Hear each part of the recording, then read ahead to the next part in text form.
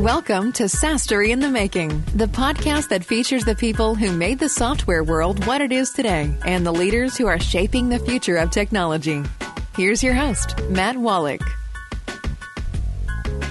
Yes, it is your host, Matt. I am really excited today to be joined by Gloria Chow, who is live from New York City. Gloria, how you doing? I'm doing good. We're hanging in here in New York City. Hopefully we will survive this. I'm sure you'll come out of it okay. Gloria is really, really sharp. She helps early stage founders with her PR. It's a Gloria Chow PR, and she helps them become household names. You know, this is the anti-agency. You know, she's making PR accessible to all by providing a non-agency model. And, you know, since she doesn't come from an agency background, basically she helps companies sharpen their narrative and get earned press, and has never paid for sponsored content. I think that's really, really cool and something that's pretty shining. You know, she was previously a TV producer and a U.S. diplomat, first U.S. diplomat on the show. So congrats on that, Gloria. But she made a huge career transition, and now she's founded her own PR consultancy. She's a startup mentor, a pitch guru, and creator of the PR Starter Pack, it's a PR in a box solution for founders that basically it gets everything they need to pitch the press. And this is where the PR industry is headed, and the agency model just isn't evolving with the time. So Gloria is leading the way here. So I'm really excited to have her. Gloria, how you doing? I'm doing great. Thank you for having me. Absolutely. I'm really excited to chat with you and talk a bit about PR. But first, tell me a little bit about what you're doing at Gloria Chow PR and why you chose to focus on B2B SaaS in particular. Well, this is the SaaS show, so it's a really good question. I think it just comes down, I think it comes down to working with kind of very technical products that don't exactly easily translate into a newsworthy story. And so I feel like this is where I can really add value, right? Because I'm not working with like a beauty brand or like some direct to consumer yoga product. So there is a little bit of challenge and thinking involved. And so I just love kind of solving that problem. I really love taking something that seems very industry specific, and making it like super relevant and making the audience base just really wide because you're tying it into like a bigger trend that people care about. Yeah, that makes a lot of sense. That's fantastic. What is your winning CPR pitch formula all about? What is that? So, as you said, you know, I never worked at an agency in my life. I didn't have industry experience or contacts, so they wouldn't hire me because, you know, after the government, the first question is like, okay, well, you don't have any experience. Like, why would we hire you? So I basically just had to do it the cold, hard way. I called thousands of newsrooms, phone slammed in my face, failed so many times. And from all of the different emails and pitches that I've sent, I really picked up on what works and what doesn't. And it's basically distilled into this method that I created after probably tens of thousands of pitches. And it's how I got my very early stage clients onto places like CNBC, Bloomberg, Wall Street Journal. And it basically comes down to this. So the C stands for credibility. Right. So you might not be like a household name, but if you have an expertise in a certain area, you want to establish yourself as a vetted person that can speak on the topic. The POV means point of view. It means that you've done research about the editor enough to know what they cover. And when you're pitching something, it's relevant and you have a point of view on it. It could be data that you found in your user base, something that it's telling people the trend is going this way or that way, right? So that's your point of view. And the last piece, which is the biggest challenge, I think, for a lot of founders is making it relevant. I think a lot of founders think, well, they have a product fit, therefore it's relevant. And it doesn't quite work that way in press. Relevance is not about your product because otherwise sure. There's an entire advertising department and you can, pay them for that. So how do you make it relevant and how do you get earned press, right? So that has to be the bigger story that people are talking about, whether it's future of work or the markets or behaviors of a certain demographic. And if you can actually add like pitch strengtheners, like a policy relevant angle or a seasonality, maybe it's a story about new grads, and you're pitching this like right as graduation happens. Those are all things that can make your pitch really strong and get you from like largely unknown to at the top of the editor's box. And you even said on your podcast that like SaaS companies have so much competition now, right? I think you said like for every one SaaS company, there's 10 competitors. Yep. So I think good listening. She listens to the show too. I love it. Yeah, I did my homework. Didn't listen to all of it, but I did my homework.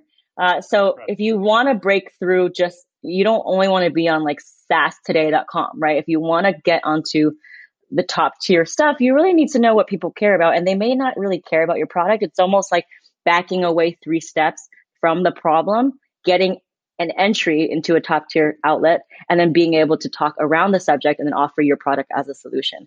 And I can give some examples of that later on.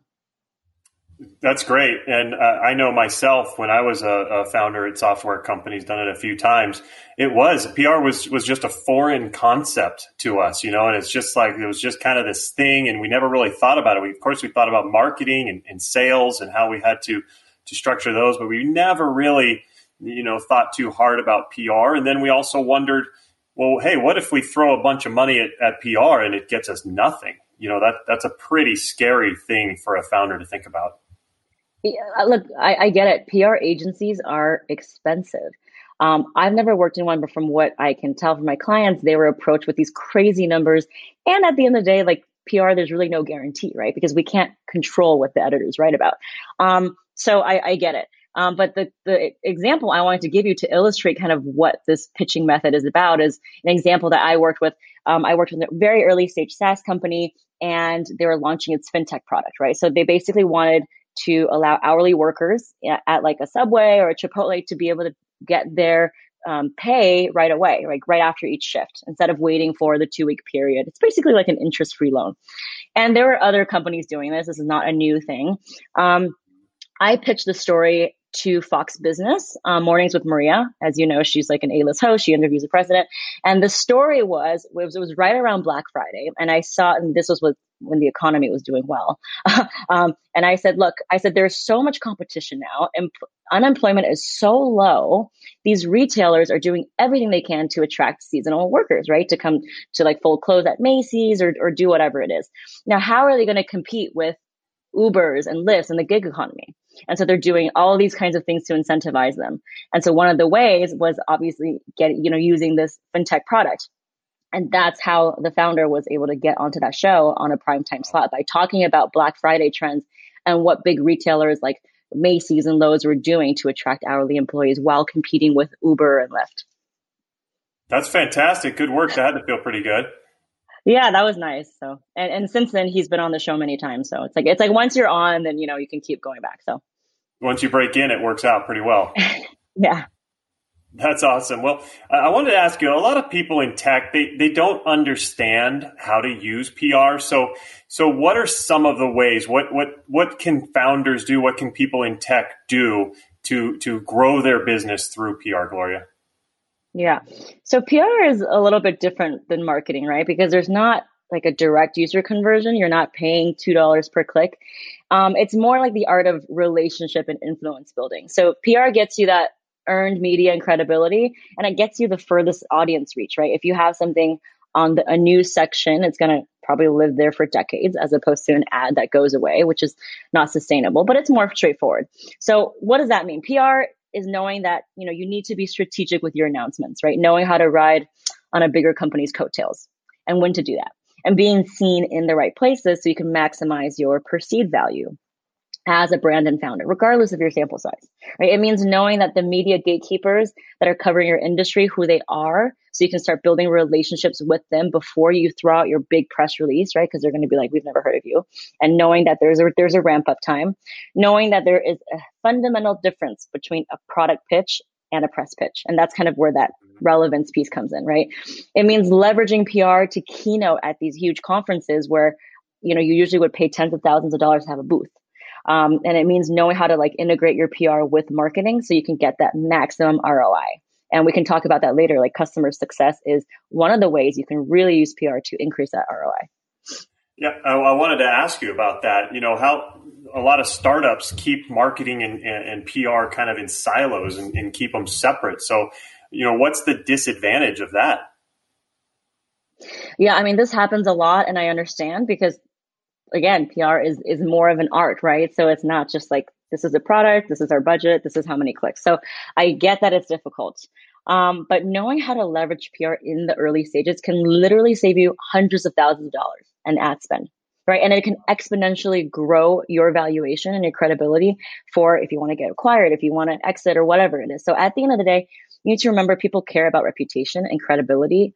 And I would argue even more than functionality, right? And that's what marketing is doing. So what do I mean by that? So when you only use customer success on your blog as content marketing, that's fine and good. And, you spend all this time getting people to go on your blog site. Maybe a couple of people will read your blog post. But if you can pitch the customer success story and as an angle to the press, and you go to a journalist and you say, here's a problem. This is my product. It's giving a solution. And these are real users. That is 10 times more powerful because you're basically acting as a conduit to bring the press and the editors like an actual human who can talk about it instead of you just talking about it. So that's one way you can use customer success in a way that can really help you with press. Another way is generating traffic with really, really well-written press releases. And there's a whole thing I have on that. I don't think everyone should be writing press releases all the time. I think you need to be strategic about it. So knowing like what warrants a press release and what doesn't and how you can really maximize that, try to secure an exclusive if you can, right? So for my pre-seed clients, I was able to secure a Financial Times exclusive for them. And so they started off on such a strong footing that with every subsequent pitch, we were able to say that we've already been vetted by the financial editor at Financial Times, right? So knowing how to use bloggers, right, for media relations and content marketing. So these are all the ways that you can incorporate it to maximize your marketing spend. That's fantastic. Well, speaking of that marketing spend, how can you maximize your return on investment when you're thinking about PR, and how can you do so by integrating marketing and PR together? So one of the ways I just discussed is, using customer success in your pitches, right? To like say that there's an actual complete story and there's people using your product. So it's not you telling people about it. It's the journalist. And another way is just stop writing all of this really well thought out pieces on your blog. Pitch it to a higher domain authority website, like a Forbes or a Fast Company or an Inc. or an Entrepreneur. They have like contributor editors that kind of go through pitches and you can actually get onto their site and think about the ROI and the SEO you can get from that, right? And of course, there's some pay to play channels, but if you have a good story, the time that it takes to pitch that story may or may not be like more than you like writing that story and putting it on your blog and like monitoring it, right? So I think, look, people don't love to pitch because they don't want to be rejected. That's a human nature thing. Yeah. But it could really, really help you break out into like the top tiers. So, like, what was that saying? That's like everything you want is on the other side of fear. So it's kind of like that, like don't be afraid to pitch your story to the biggest, newspaper or outlet. I've seen it happen even with early stage founders who don't have a product. That's fantastic. So speaking of PR, I think a lot of people kind of have this nebulous vision of what it is in their head if they don't know it really well. So, what are some of the common myths about PR that software founders might have? So one of them that I always like, that's kind of like my first thing I say to clients is you don't need product maturity or a huge user like sample size to pitch your product, right? I get it. Technical founders, you're very conservative, you're data-driven people. So it almost seems very unnatural to go and pitch your stuff before you completely have it all tested out. But I see you are literally wasting so much time because someone who is half as competent but twice as confident is going to be the one that's going to be on that TV show or going to be there. And then there's no more room for you to pitch your product because you're no longer the first. So you might be the first SaaS company to do X, Y, and Z, but if you wait, then you're no longer the first, right? So getting comfortable with that.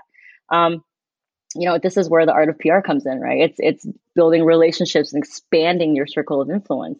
And it's knowing that there's a huge payoff to get someone else to talk about you. It might take 10, 20, 30 rejections, but once you get that first yes, you'll be super surprised at how much that momentum builds up. I think a lot of people are just afraid to start and they're afraid to get the first few no's. But as you know, in sales, like you need those no's, right? It's the same thing. I was just going to say, you said, once you get that first yes, it kind of starts to build momentum and get you going. The same exact thing in sales. I mean, you're always looking for that first one. Once you get that it starts to snowball. It starts to build on itself. So that's fantastic. It sounds like it's just the same. Yeah, and a lot of like technical founders, inherently, it's just not in their personality trait to sell, and I get that, right? Because you have salespeople, and then you have the builders and the engineers, and I learned so much from them because that's not my skill set. But yeah, my early stage fintech company, they basically started so early with that Financial Times exclusive. They built up, they were basically in every single like financial news magazine, and they're selling to banks. So when they walk into every sales meeting, when they walk into every board meeting, you just Google them and they're just so legitimate. They actually got invited to testify in Congress about fiscal and financial policy. And so now they have all these think tanks. Yeah, they have all these think tanks who are like asking them for a quote, and their SEO is through the roof. So they actually were a company that didn't do any marketing at all because they didn't have technically a finished product yet.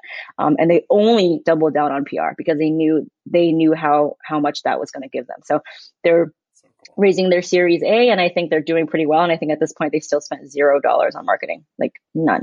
Wow. That is awesome. Very good. Very good. I wanted to ask you, you just mentioned Congress. Well, how did you get to become a U.S. diplomat? So I've always been interested in like international relations.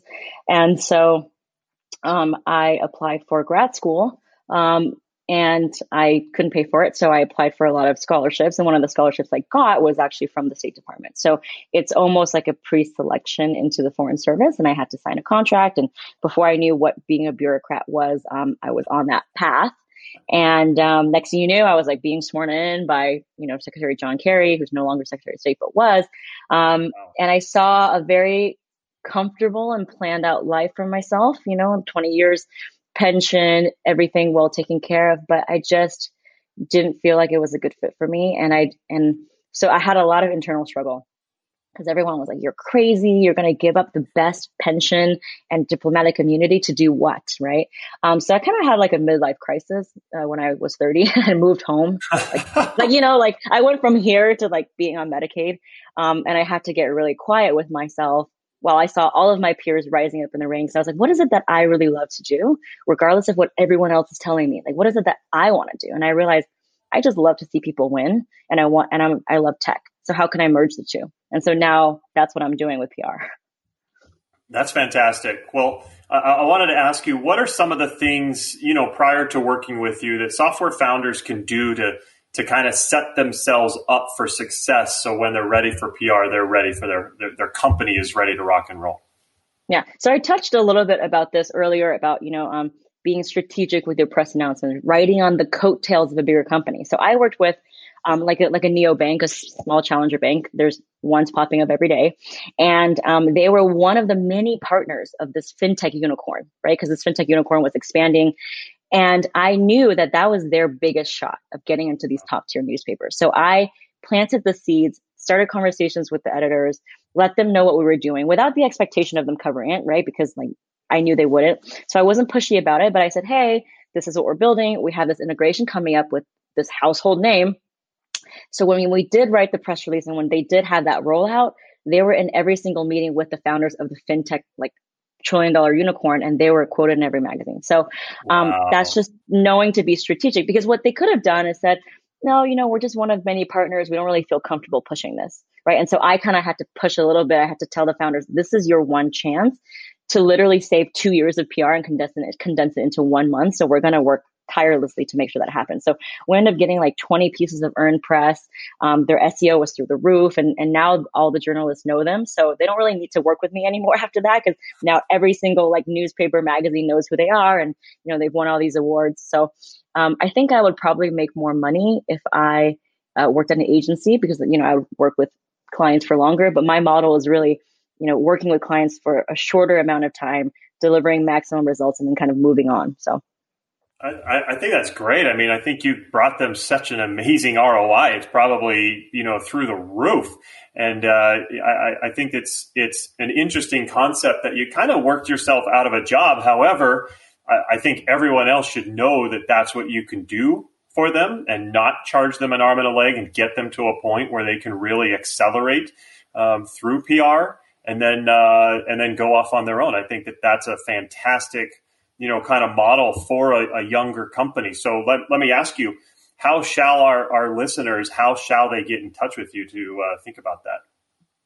Well, thank you so much. And I think that's why, with Corona and, I'm very active on LinkedIn. I posted this posting and I said that I lost 50 grand worth of contracts within a few weeks, right? And it actually got such good feedback and I started building these new connections. I started to really think, I think a lot of people now are like, you shouldn't sell now. No one's buying now. And I think those are really like limiting beliefs. I think if you can meet your clients where they are right now, then you're really providing value. So it's not shameful to be selling, but if you do it with an intention to put their needs first, then you're really going to win throughout all of this tragedy. And so what I hate that feeling of, I'm just going to stop. Nobody's buying it. So negative. I've had so many clients signing up for my own services personally. Everybody's super excited about getting their sales in order and kind of getting their process ready. People are beating down the door. It's really cool. And then my clients, they're also in the mindset of, I want to get to a spot where we're going to be selling. They're not having any bad time either. It's different and they've needed to pivot. So, yep. But it's not something that is killing them right now in many cases. Obviously, there's going to be an industry here or there that's going to, airline industry and restaurants probably aren't doing so hot right now. But a lot of my clients are still seeing success and still growing, albeit maybe differently. They kind of had to shift a little bit. So I'm glad you brought that up. I don't think that the negative mindset's going to win here. Exactly. It's about stripping away all the BS and getting very intentional about why you founded your company, right? You probably forgot about that, like not you, but a lot of founders, like, whatever it is, but what is your foundational intention? And it's to improve lives. And so the clearer you can get on that message, the more you're going to cut through the noise and really relate to people at this stage when they're so hypersensitive to any kind of overselling. And to give you an example, I actually bought more tools, services, technology during this time than ever. My Amazon account's been ringing up like crazy. I hired lawyers. I hired someone to do like the new language on my website. I hired web designer. So all of these things, now is the time to invest. So again, it goes back to saying like, it's not that now no one's buying. It's just like, you need to know like what kind of value you're bringing. And that's why I created my PR starter pack. I don't think that the year-long retainer, having a very junior person touch your account and the person who closed a deal never touch your account again, I don't think that that's sustainable. And I don't think that it's fair for a startup to do that, right? So a lot of times startups just don't even do PR at all.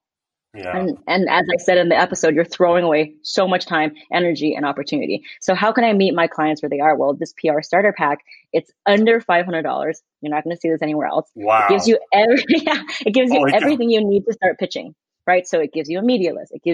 We flesh out your angles, right? Because a lot of founders, they don't know the difference between a product angle and a news angle. So I do that for you. I actually write the copy for you. So all you have to do is press send. So, it's a way for me to adapt and pivot as we're all doing in my own way. So I think that's fantastic. So how do they get in touch with you? So you can go onto my website, gloriachowpr.com. It's CHOU. Or you can Google PR Starter Pack, or you can find me on LinkedIn. I'm very active on there as well. Okay, perfect. And for all you listeners out there, I will put all that in the notes. So make sure to take a look and you'll be able to link right to it. But Gloria, this has been fantastic. Thank you so much for coming on the show. So many good, awesome knowledge bombs dropped for sure. Thank you. I get golden nuggets of wisdom from your podcast just listening to it as well. Thank you. You should be my PR agent for the show. I love it. But Gloria, thank you so much. And for everybody out there, we will see you next time. Take care. Thank you for listening to SaaStory in the Making. Join us next episode for another look into how today's visionaries are creating the next generation of innovation.